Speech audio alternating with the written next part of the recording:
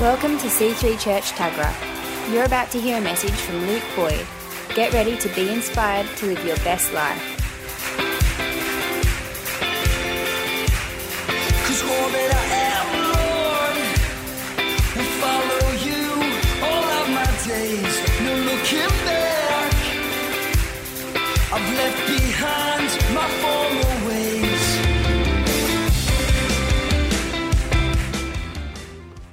The other day, I was going for a surf with my friends, Andrew Flaxman and his brother Chris, which we do a lot.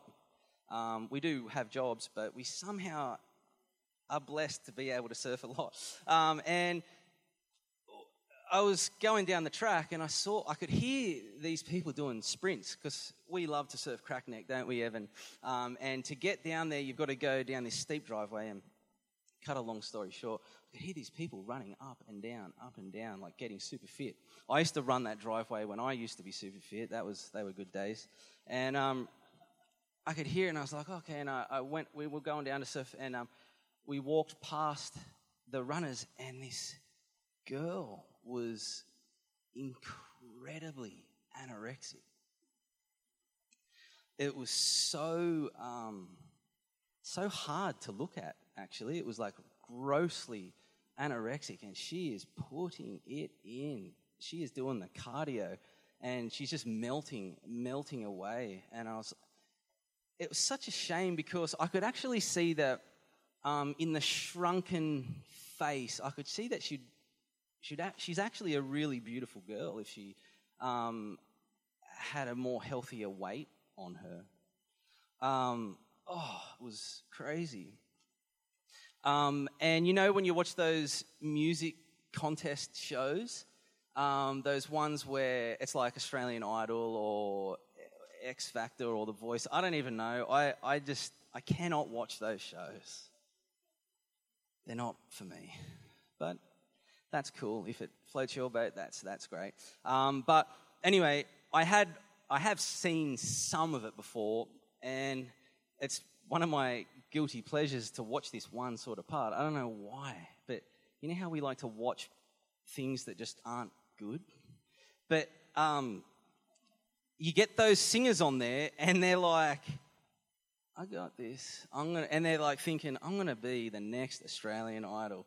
And they get up there, and it just sounds worse than getting a balloon and like squeaking that balloon. Does anyone hate that sound? I hate that sound. I want to punch balloon. If a balloon had a face, and I want to punch that balloon. I hate that sound. For some people, it might be chalk on fingers down chalkboards. I don't know. But they get up there and they sing it, and the judges go, oh, "Wow, stop, please, please stop. Do us all a favour and never do that again, please." And they walk off, and they're like, "These guys have got no idea. Like, my mum's been telling me I'm this red-hot singer my whole life, and I'm pretty sure I am." And they really do believe it. Can you believe it? But the point is, with both of those scenarios, is that their self-perception is so off. It's so far from being true. And isn't it amazing how perception greatly... if you've got the wrong perception about you, you can be really, really struggling. Perception is so important, and it's so important how it relates to how we see ourselves and how we see God. So if our perception of ourselves and our perception of God is off, we can actually almost be that anorexic girl spiritually, or we can almost be that clown with the voice. We can almost look like that. It's true. And when we're coming around this theme, forget not all his benefits, the last preach I did, I talked about gratitude being the building block of receiving these benefits. Because I really believe that, and I love the Psalm 103 and those verses, and you see that he's He's wrestling with his soul, like Pastor Phil preached on this morning. He's wrestling to get into a position of gratitude, to actually be able to see these gifts. They become more, they have more worth, they have more meaning. You get to experience them from that place of gratitude. But perception is also so important to receive his benefits, because how we perceive ourselves and how we perceive God greatly impacts our ability to receive these benefits. It's not that it's not that because of our skewed perception that God holds them back. Please hear me out. God's like this with all of his benefits to all of us at all times. But when we perceive ourselves and when we perceive God all off, it's sort of like we don't know where to grab, or it's like we can't actually see them. Perception and seeing. Yeah. So we're going to come around a famous tale of two sons tonight. It's a good parable, and we're just going to have a look at it. We're going to check out some classic perceptions, and we're going to go through it and see what God does. So it's going to take a bit of Bible reading. So if you've got one, please come with me to Luke.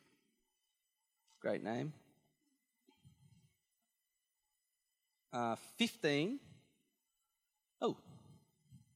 11. And we're going to go through it.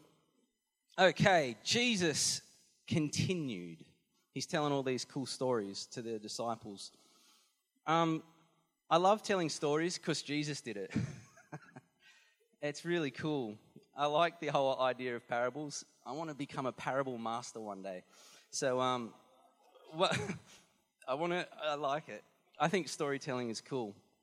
Anyway, that's just a side note. Jesus continued, there was a man who had two sons. The younger one said to his father, "Father, give me my share of the estate." So he divided his property between them. Wow. Not long after that, the younger son got together all he had, set off for a distant country, and there squandered his wealth in wild living. Now, what we have to understand, we're going to have a look at this story through the eyes of first century Jewish people, which is really cool to do when you read the Bible. It's a really cool thing to get in touch with the culture. For a son, not even the elder son, the younger son, for the younger son to come up to dad and say, "Give me my inheritance," is pretty much like saying, "Oh, hey, Dad, I pretty much wish you were dead. I do not value your relationship at all. I just want all that good stuff, and I'm going to go now." Cool? Yeah, is that cool? And it was so, that right there is one of the most insulting things that you could ever do to the dad of the household. "Hey, Dad, I'm out of here. Give me everything. I'm out." And it was a tricky process. You had to divide land up, sell it. But how crazy is he? Anyway, the dad's just like, "Oh, okay, cool." And he did it. He did it. That's gracious in itself. Like, if most of the dads in the first century Jewish customs would have went, "What? Bend over, you're crazy," and would have beat him down. Seriously, that is just insulting. But anyway. "Hey, God, I want you to bless me, but hey, I want to do what I want to do and don't really have time for a relationship with you. But yeah, just bless me anyway. Is that okay? Yeah?" It's kind of like that. And this comes from a very self-absorbed perception. It comes from a really elevated perception of ourselves. So straight away, there's a perception that's like, it's out there. But how many times have we done that? Everyone here has done that. Sorry, but you have. Well, my money's on it, at least. You might not have, but mate, the odds are stacked in my favour that we have. Yeah, we've all done it. "Hey, God, like, it's cool. Don't really want to have too much time, too much to do with you, but can you just bless me? I'm going to do what I want." Anyway, moving on. 14. After he had spent everything, there was a severe famine in the whole country, and he began to be in need. So he went and hired himself out to a citizen of that country, who sent him to his fields to feed pigs.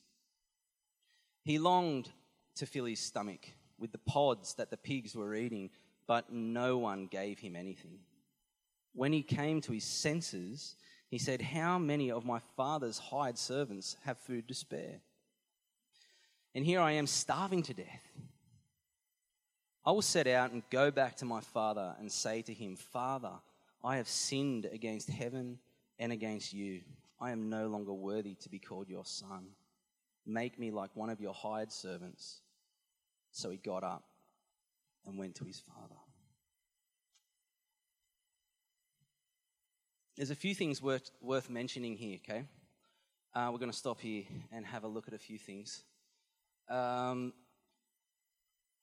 So he's gone out, can I just say as well, if you really want to get into this parable, there's so much more than what I'm going to tell you tonight. There's so much information packed into this imagery. You could spend probably 3 sermons on it. It's incredible. But, so what we see is he's realised something, and then, oh my gosh, and I've got to go back. I've got to go back to my father. But he goes back after screwing up. He goes back thinking like a slave. He talks about it. He wants to go back, and he's saying, "If I go back as a servant, then that'll be enough. That'll be sweet." And so some of us, when we have these struggles in life and we go off and do that thing that we talked about at the start, and we blow it. We make stupid decisions. We sin, and we just be a classical goose,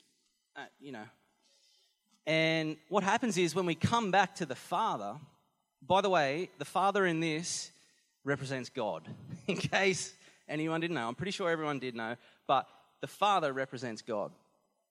Jesus is actually painting this picture of who God is through the story. And so, where were we? He's blown it, and how many times in life do we blow it and we come back to God with a bit of a slave mentality? Let's just have a think about something. Slaves essentially have to work to get anything from the father, the patriarch of the household. Nothing is free, and it's all has to be earned. Yeah. I think sometimes we do that. We come back after we've stuffed up with a real slave mentality. And you see it on people. They come back to God, and it's like, "Oh, God, I've blown it, but don't worry. And they forget to get the right perception, because their perception is still in this slave mentality, and they're still in this works mentality. They put all their focus on not doing the thing that they struggled with. The perception's it hasn't been corrected. The perception is slave mentality, works mentality. Okay, I'm back, God, but I'll show you, I'll never do this thing again. And that's where they're looking. It's a bad perception to have, that slave perception. Now, the other thing worth mentioning here, which is this guy had courage to do this, right? This son had a lot of courage to go back home, because what would generally happen in the culture of the time, if the son was to do this, there was severe consequences. To take all the money, to go and squander it in Gentile country, and come back, what would generally happen is this thing called kazaza. Can everyone say it with me? Kazaza. It's a cool word, eh? Oh, you wait till you get back. You're going to get kazaza. So the deal with kazaza is this cultural ceremony that would take place if the doofus decided he'd come back and try and make his way back into the house, and all the disciples listening to this would have thought this was coming too. This was how it rolled back then. what would happen is the community would come out. They'd have a large pot. I don't know why still. I haven't really looked into that, but they'd have this large pot. He'd come in and they'd smash the pot. Generally, some slapping would go on and some yelling would go on as well to the guy's face. It's really bad. And they would say something really brutal. And I'll just read to you what they would say. Yelling at him, all of them. "You are now cut off from your people." The community would totally reject him. That's it. You're done, mate. That was the price for committing such a crime. Taking all the inheritance, blowing it all in the Gentile land, and that was it, mate. You are done, right? Pretty crazy, isn't it? And it's such a primal, like this instinctive thing that when we stuff it, we know there's a consequence. We know there's punishment coming. Our sins deserve punishment. It's true. And sometimes when we've done this, we can find ourselves thinking, oh, we've blown it, I've got to come back, but there's all this punishment awaiting me. And it takes courage to come back. So, especially when you're in this mindset. And we think we come back and we think all the lightning's going to come out and we're going to get our butts kicked and it's going to be horrible. Ooh. Well, the Bible's pretty clear about sin, right? It says that sins deserve punishment. The Bible says that all fall short of perfection and that we all sin at some point. According to the Bible, the wages of sin is death. So there's these consequences, right? But let's pick it up. Let's read again. Let's not get too depressed. Okay, let's have a look. Let's have a look at what happens. So there's all these perceptions. We're seeing these perceptions: slave mentality, egotistical mentalities, all these perceptions of ourselves. And there's this perception that the disciples would be having of the Father, that the Father's just going to bring the rain, the community's going to break a pot for some obscure reason, and they're going to send him out. So they've got this perception of God, but what happens? Okay, let's pick it up. But while he was still a long way off, his Father saw him and was filled with compassion. Filled with compassion for him. He ran to his son, threw his arms around him and kissed him. That is just, to the disciples, they would have went, what? We're going to get kazaza. What are you talking about? And the other reason why the disciples would have went, what? Is because running was not done by a man. If a man was to run in first century Jewish custom, it would be an incredibly, it's so shameful for a man to run because he's got to pick up his tunic, bare his legs, and it's just this cultural, it's undignifying. It's terrible. It's a terrible, terrible thing. It's shameful to run for a man. So the first thing they're going, no, kazaza. And the next minute they're going, he's running. What is going on here? And the Greek word for kiss that they use here, they translate it from the... Anyway, they put it into Greek. It's kataphilio,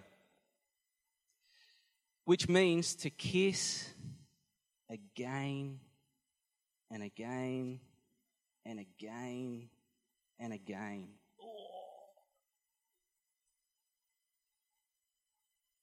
So he got up and went to his father, but while he was still a long way off, his father saw him and was filled with compassion for him. He ran to his son, threw his arms around him and kissed him over and over again.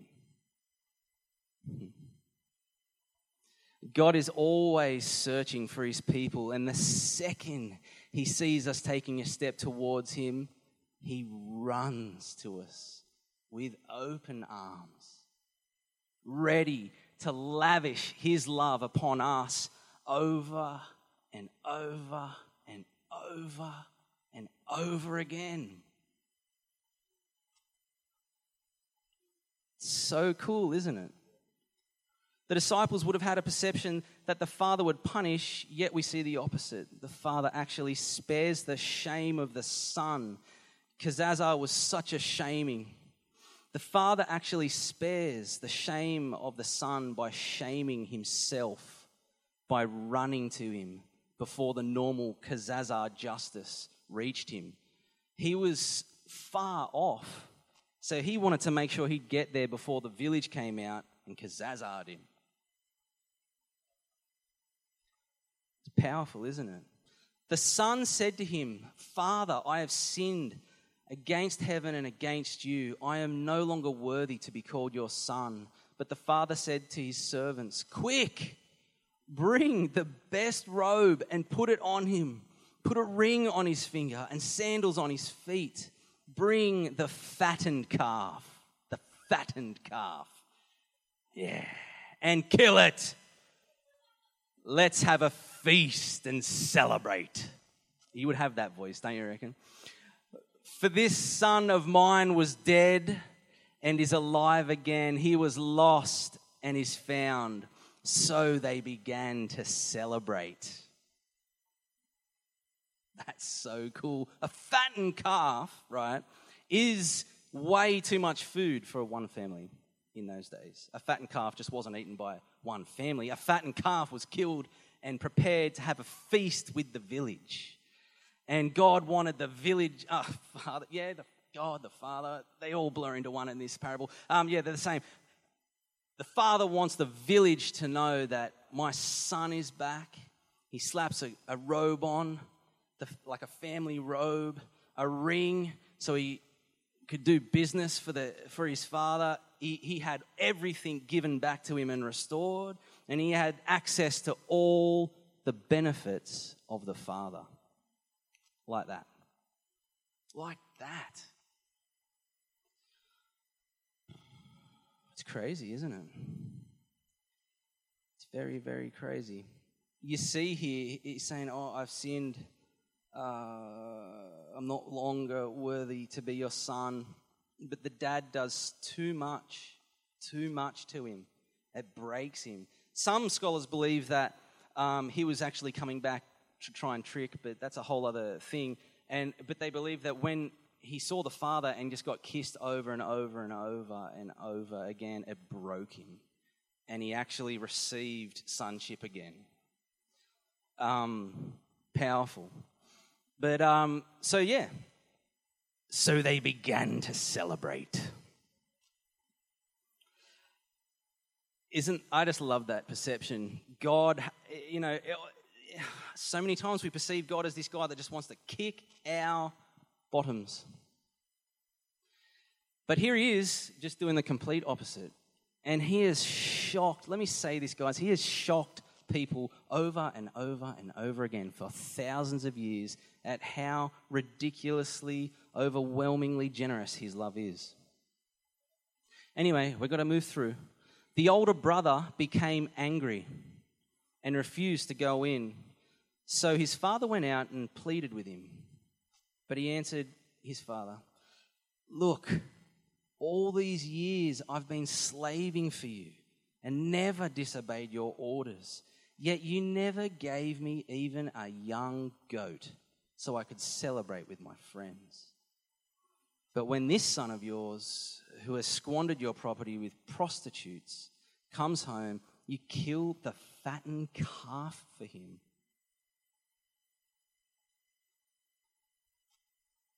This is actually very illuminating to the last self-perception that we have as Christians.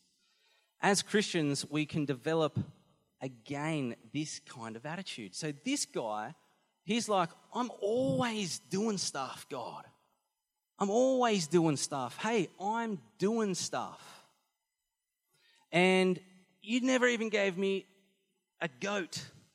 And a goat is nowhere near like the calf. the fattened calf. The goat is this weedy, not much meat on it. It's nowhere. Who's eating goat? Unless you slow cook that with a delicious gravy, forget about it. It's not good. It's not good. And so his perception of what a blessing is of his father is a goat. That's how his perception is just so off. And how many times do we see people, and if we were to be honest, we'd probably see ourselves at this, we're still living in this slave mentality. He believes that he's got to earn the Father's favour to get a fattened calf. He thinks he's got to earn it. He's slaved away for years. He's never done anything wrong. That's his mentality. He doesn't realise something.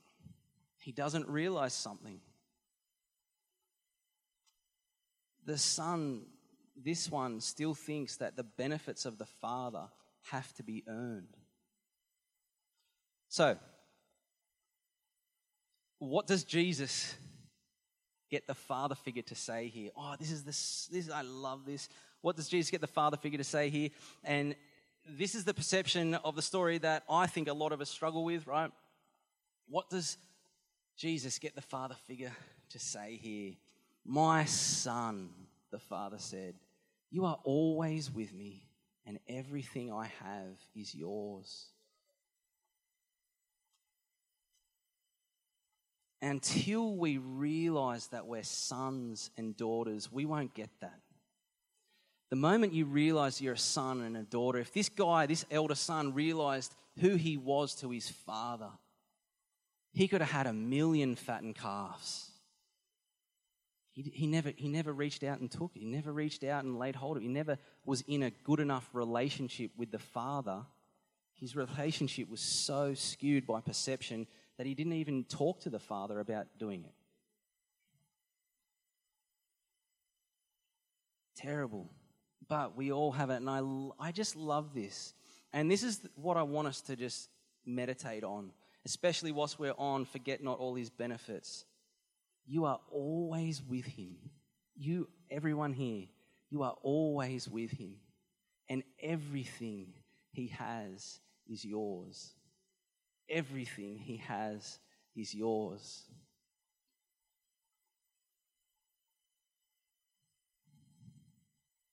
Thank you, Lord. Everything I have is yours. But we had to celebrate and be glad because this brother of yours was dead and is alive again. He was lost and now found. Thank you, Lord. Why don't we just stand up? I would love to have Lisa just pop up and play the keys, please. And if we could all just stand up, that'd be good. We're going to finish the service here. And we're just going to do some time in prayer and maybe just have a time of reflection. Have a look at how we look at ourselves and how we look at God and see if God does something pretty cool, which I think he will.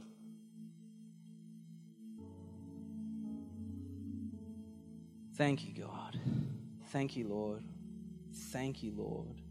Thank you, Lord, for your amazing love that you've shocked people with for millennia. You've shocked people with, Lord. This crazy love, this crazy, crazy, crazy, crazy love. Thank you, Lord. Thank you, Lord.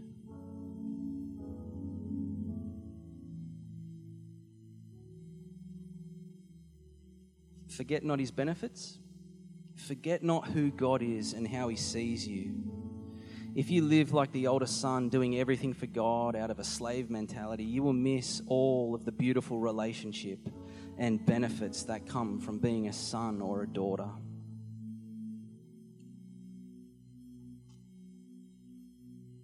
Forget not all his benefits. As humans, what are our chief needs? What are our chief needs?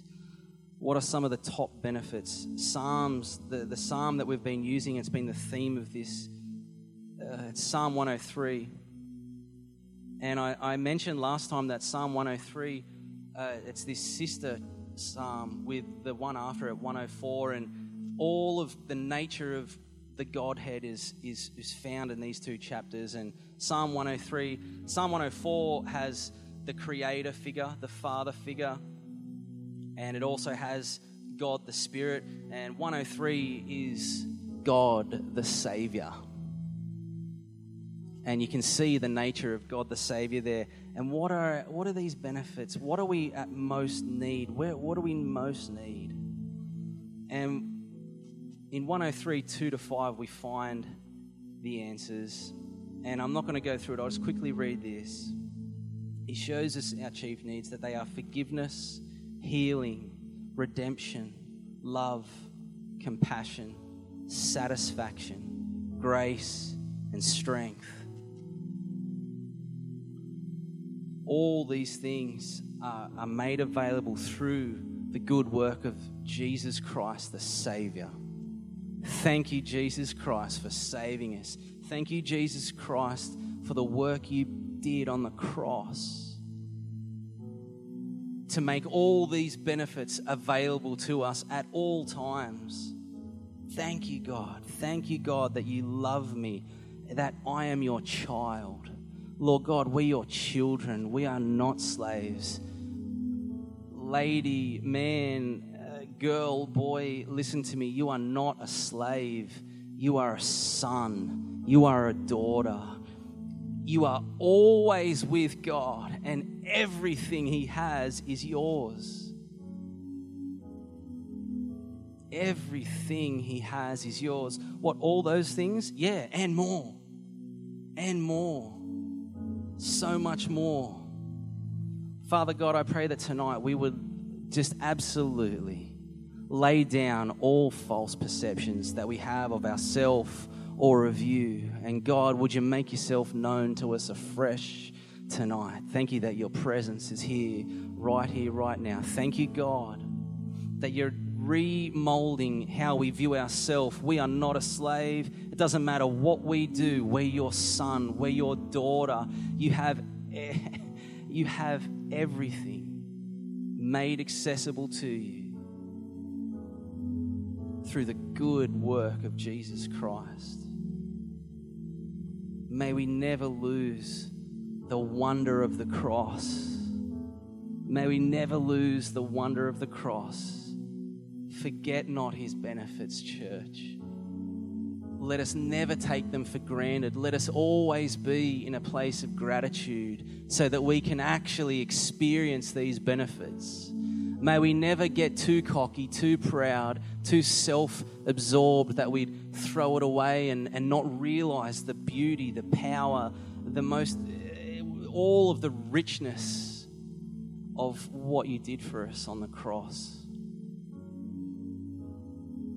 Help us to see things more clearly, Lord. May we perceive ourselves as sons and daughters. May we see you as the loving Father that runs out to us, that ran to us, threw your arms around us and kissed us over and over and over again. When we deserve to be kazazad, Lord, you came and you loved us. You took our shame. You took our shame and you bore your own shame and lavished your love upon us over and over again. Thank you, God. Thank you, God. Thank you, God. You're awesome in this place. You are awesome in this place. If you're here tonight and you've never had this relationship that I've talked about tonight, this relationship where all these benefits are found. If you're here tonight and you don't have a relationship with God, the Father, the one that is just waiting, the moment you take a step towards Him, He's going to run to you and pour out His love upon you. If you're that person that has never received Christ as your Lord and Savior, you do not have a relationship with God. I want to encourage you right now to say a prayer with me. To say a prayer. It's just a simple prayer, an extremely simple prayer that everyone in this building that is a Christian has prayed. It's really simple. Not very smart people like me can say it, so I think you'll be right. If that is you, I'd love you to lift your hand, and I'd love to go through that prayer with you tonight. If you want to receive a relationship with the Father, please lift your hand. I would love to pray with you. Thank you, Lord. Thank you, Lord. And if you're here tonight and you feel like, oh yeah, I've had some pretty whack perceptions of myself and of God, and maybe some of those perceptions haven't been touched on tonight. You might have your own unique perception that you're seeing yourself through, or you're seeing God through. Why don't you come out tonight? Let's break that perception off your life, and let's get the God perception for who you are and who He is. And if that's you, I'd love to encourage you to come out. We'll go through a prayer. It'd be awesome. Thank you, God. So if that's you, please come forward, please.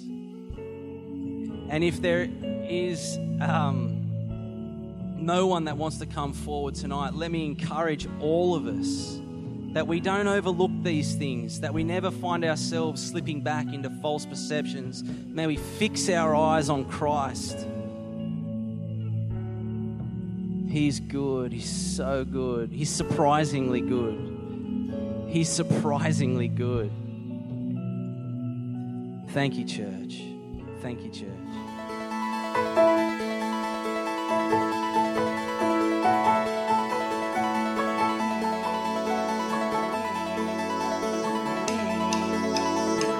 We hope you enjoyed listening to this message.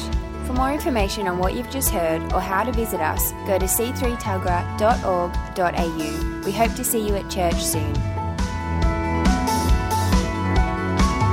There is no greater love than that of yours. We want the world to know, so we'll rise in selfless faith to live like Christ for all.